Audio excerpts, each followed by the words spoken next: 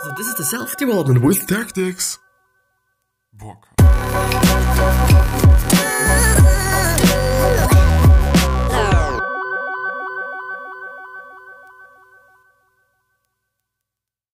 So today it's going to be another one about the how of happiness. So it's going to be about happiness. It's going to be about just basic thoughts on happiness and basic like thoughts on happiness, if you will. Like some things that we assume about happiness, but it is definitely not the case, as I've seen actually.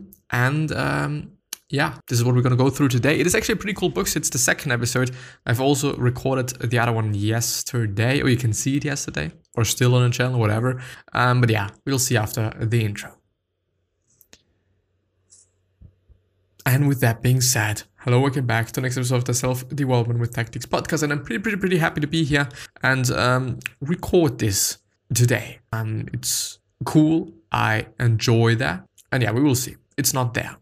So we gotta make it be there, and now it is there. And it's also quite big enough. Yeah, let's do it like this. So I think yesterday we've stopped with the yellow one there. So I think we haven't gone through the other one. So yeah, I'm just gonna start with this one. If the New Zealanders with the short bad allele, or however it is actually pronounced, I don't know, of the 5-HTT-LPR gene were able to avoid highly stressful situations or to engage psychotherapists or supportive confidence when they anticipated stress, their genetic propensity for depression might never be triggered. Furthermore, new research has shown that individuals unfortunate enough to possess the bad gene, yet fortunate to have had either supportive family environments or several present-day positive life experience, do not become depressed. 57 in order to express or not to express themselves, genes, and I do wonder what the 57 is, so might be a wrong thing, I don't know. In order to express or not to express themselves, genes need a particular environment, for example, happy marriage or job layoff, or a particular behavior, for example, seeking out social support. This means that no matter what your genetic predisposition, whether or not that predisposition is expressed is in your hands. I see. So whether or not that predisposition is expressed it is in your hands. I see. So, which is something pretty interesting, if I just pick on that a little bit, because if we think about it, and I, by the way, hope that the audio is fine, because I'm having a blanket now on my desk, not as I'm usually having it, because I probably should be having it a little bit in a different way. Should be having it like this, with a lot of wrinkles and a lot of things. So it should not be tied and looking nice and stuff. So because of breaking things, breaking the echo and stuff, I guess at least. So the thing is, we have genetics and we have genes. Fortunately, I think we wouldn't be living without genes. The thing is, and we all think, well, these are my genetics, it is what it is, but we can still somehow do something with them, which is very interesting. Very, very interesting. A really interesting thought and thing. Yeah, like I mean, we always think that we're not in control of so many things, but in the end we are indeed in control of quite a lot of things.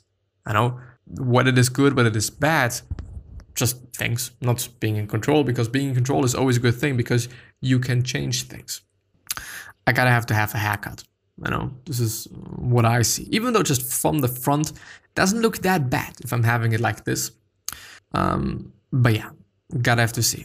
Tomorrow would actually be my first school day, one of 3 days that I'm missing. And today I'm gonna have an interview with a buddy of mine, and I really am looking forward to that, just because, I don't know, it is something different, and I'm looking forward to what it is like, what and what value we can produce, because I think we can. Yeah, I'm looking forward to that.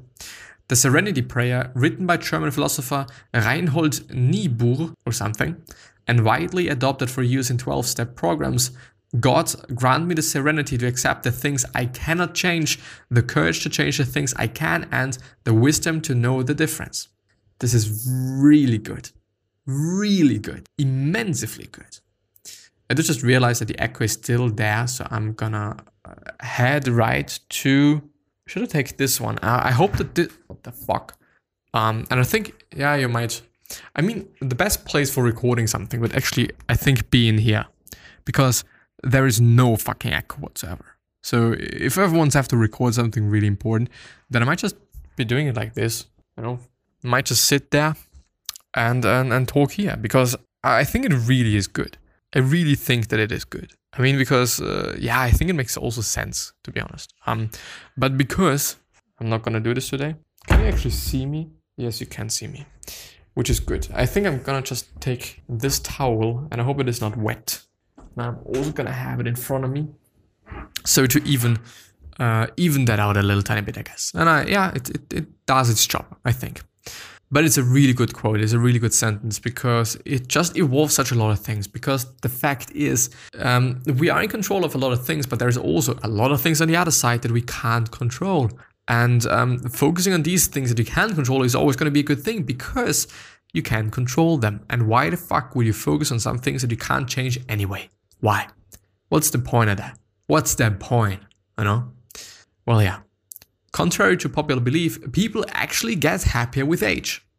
I hope there's a proof there. If we observe genuinely happy people, we shall find that they do not just sit around being content or contented, whatever. They make things happen. They pursue new understandings, seek new achievements, and control their thoughts and also feelings, which I think is important. I do want to underline the pursuit of new things, or the pursuit of new understandings, new wisdom and stuff like that. So maybe reading per se could make you happy for that sake. I know, because I mean, it still depends on what you're reading, and it still depends on how you read things. Because it could also be the case. You know, if you just, I mean, I thought about non-fiction versus fiction, but I do not want to say that non-fiction is bad. Fiction is bad. I do not want to say that, because it can still teach you things, but just really have to look for the things, probably. You know, you have to look for them more than when you would be reading non-fiction, which is definitely going to be something for some people. You know, it's definitely going to be something that some people just like to also have. You know, that it is not like, okay, here it is, the tip, the point, the whatever. And yeah. Studied 1,761 people over the course of 15 years, starting when they were single, then continuing after they became married and stayed married. On average, as this remarkable study found, people were not happier during the years after marriage than before marriage. And the average marriage boost in happiness lasted for only 2 years. Yeah, I think indeed. You know, because we feel in love. We feel everything is like good and everything is beautiful. But after some time, if we get used to people, unless it really is a good person and you really are a good couple and stuff, I think it can wear off relatively quickly. But I don't know. Marcus didn't want the effects of marriage to wear off. He didn't want to adapt to the rewards of marriage and take it for granted. So he decided to dedicate himself to be the best husband he could be and not take his wife and their relationship for granted. He consciously remembers to say, "I love you," to bring her flowers, to initiate plans or something. Initiate, whatever. Trips and hobbies. To take an interest in his wife's challenges, successes, and feelings. Which I guess is a good idea. Really. All of us have unique needs, interests, values, resources, and inclinations that undoubtedly predispose us to put effort into and benefit from some strategies more than others. For example, an extrovert may be more likely to stick with an activity that brings her into regular contact with other people, and a very nurturing person may benefit more from an activity that grants him opportunities to take care of others. Furthermore, some people are best served by working on an area of specific weakness, whether it's pessimism or overthinking or problem with friendships. And others profit from engaging in the happiness strategy that meshes with their personal ideal of happiness, be it positive thinking or gratifying relationships or fulfilling work. And I think this is a very important paragraph. Yeah, it is a paragraph there because I think that we are all different. And it is something that, I mean, there's a common theme on a channel, and it has been for quite some time, and I also hope that it is going to be in the future. But this looks shit. From the side, yeah, but from the front, it's actually not that bad. What did I want to say? Like, the thing is, we are all individuals, and we all should be doing things in a different way. You know, you shouldn't be doing the thing as your body's doing it. You shouldn't be doing it like just your mother is doing it. You know, you should be doing it in fucking your way. And Does this look shit? Well, I don't know. Anyway, so yeah, I mean, this is a little bit of a problematic thing because you have to really understand yourself to just take advantage of that. But yeah, still important. If there's any quote-unquote secret to becoming happier, the secret is in establishing which happiness strategies suit you best. Once you have done so, half the battle is won. The way to greater happiness is in your hands. So yeah, definitely, what is working for you? You know, some things might be working for you, some things won't be working for you. You know, just really a lot of things. Happy people are all alike. Every unhappy person is unhappy in his or her own way. Happy people are all alike. But every unhappy person is unhappy in his own way. I don't really get it, but I still feel like it is important. A particular happiness increasing strategy will match you better if it feels natural to you and you are truly motivated to pursue it. Indeed, you know, because it is, I mean, if it is something that you just, I don't know, don't stand, can't stand, don't like, you know, those things that, it's not gonna be good. That is, you want to do it because you value doing it and because you find it enjoyable and not because you feel forced or pressured into doing it out of either guilt or desire to please. Gratitude, a felt of sense of wonder, thankfulness and appreciation for life. And it is something important. Fucking important. And I've been talking about it for fucking months. Are you listening to me? I hope you're listening to me. This effect... What the fuck is going on, man? This effect was observed only for those who expressed gratitude every Sunday night.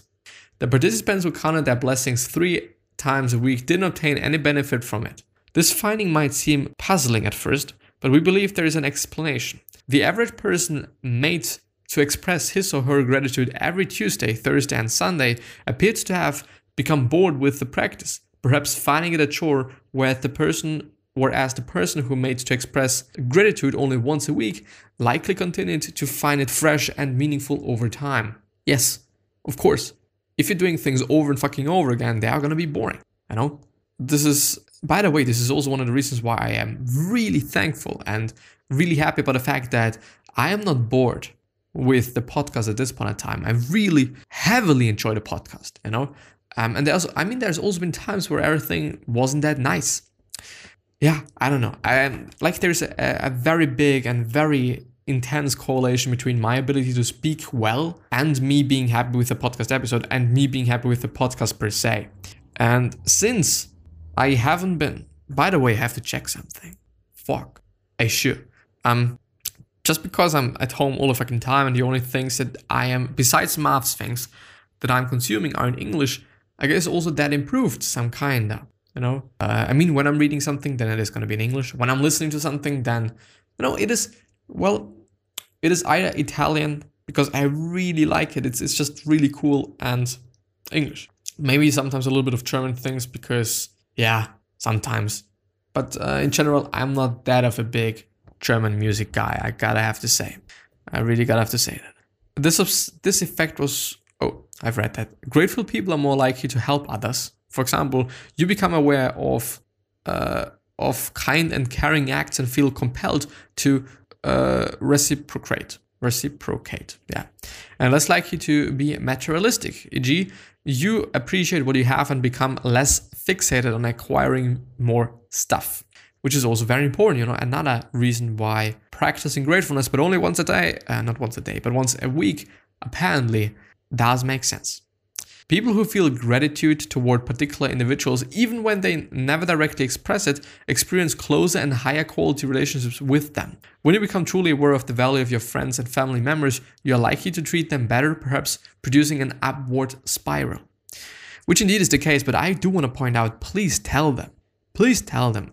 It is something that I just nearly do every single day. I'm having a group with my friends. Really, I just really like them, and I'm also just trying to express that. I'm also trying to just let them know that I mean, you know, that they mean a lot to me, because they really do mean a lot to me. Yeah, super happy about that. So yeah, finish each day and be done with it. You have done what you could. Some blunders and some absurdities have crept in. Forget them as soon as you can. Tomorrow is a new day, and you shall begin it serenely or serenely, and with too high a spirit to be encumbered with your old nonsense, from Ralph Waldo Emerson. Or Ralph Waldo Emerson. Something like that, but it's probably not the second one. Susan Nolan Hoeksema has spent 2 decades investigating this phenomenon, which she calls overthinking, exactly what it is. Overthinking is thinking too much, needlessly, passively, endlessly, and excessively pondering the meanings, causes, and consequences of your character, your feelings, and your problems. And it is unnecessary bullshit, and you should not be doing it. Although people have a strong sense that they are gaining insight into themselves and their problems during their ruminations, this is rarely the case. What they do gain is a distorted, pessimistic perspective on their lives. Although people have strong sense that they are gaining insight into themselves and their problems during their ruminations. What is a rumination? I probably should look that up before I say something about it. I get it. Yeah, indeed. Like in the end, no. In the end, everything is fucked anyway. I know in the end, everything is as it is anyway. I really like the book, by the way. But truly happy people have the capacity to distract and absorb themselves in activities that divert their energies and attention away from dark and anxious ruminations. I don't like distract, but I like absorb themselves in activities. Like, yeah, I mean, like, I don't know. Like, I think it is, I don't like, in general, generalizations, which per se is a generalization as well, but you know what I mean. You know what I mean? Like, I don't know, like, could be the case, but I don't know. Like, I'm not everyone. Like, yeah. Upward comparison, for example, he's paid a higher salary, she is thinner, may lead to feelings of inferiority, distress, and loss of self-esteem, versus downward comparison, he got laid off and her cancer spread.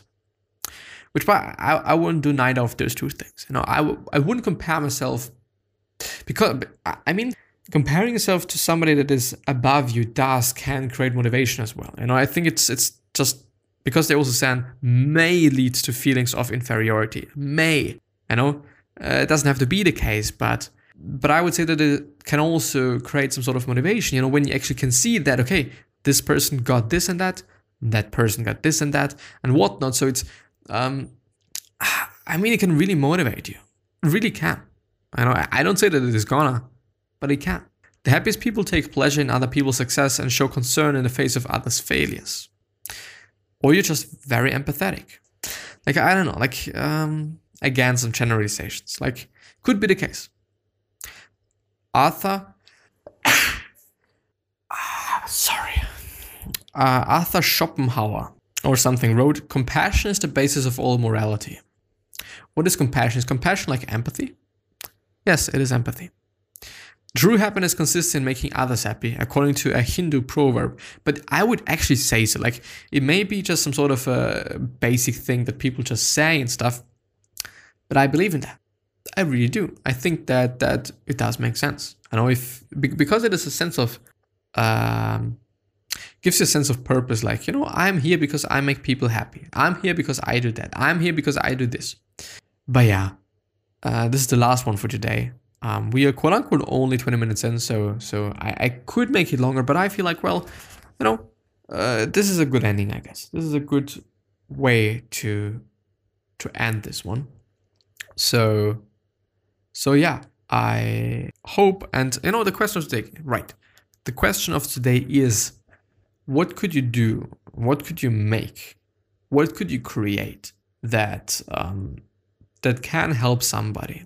Because I think you can. Because I think you can say something. Because I think you can make something to really make their life better and or good. You could. The question is, why are you not doing it? And the other question is, why are you not searching for some things you could be doing? Because you're having some talents. You know, we all have. So, yeah. Anyway. I wish you the best health, happiness, and also success, and also hope that you're going to remind yourself and you're going to be remembered, which basically means your legacy, and basically means just being a nice person and then being remembered as a nice person, which is always a good thing, you know. 3 other questions that I'm having for you are: why are you here? What are you trying to change? And what is bothering you the most? These 3 questions are hopefully going to show you your purpose and maybe even a business idea, which is a cool thing, a very cool thingy thing. But yeah, anyway, I hope that I'm going to see you the next time as well, and I'll see you. So bye-bye. But I can't end the episode anyway because everything is broken once again. Because of whatever reason. It's loading. And it's loading. And it is loading. And now I'm tired once again because of food. By the way, at this point in time, I feel like I'm not having enough food. Like I constantly feel like I could eat more. But then I feel like, well, I'm just actually pretty well and stuff, so I don't have to. But yeah, I don't know if this is not just really the dumbest fucking shit you can be doing. I don't know. I just don't know. Yeah. I nearly actually started to talk about something else, which is something that's pretty interesting. But I'm looking forward to the interview that I'm going to have, to quote-unquote interview. It's just going to be a little bit of talking. It's just going to be just a little bit about that. And I think that it could also be some sort of a therapy for me and for him, because it just gives space to talk about things, as I would say. But yeah, anyway, I'm going to see you. Thank you.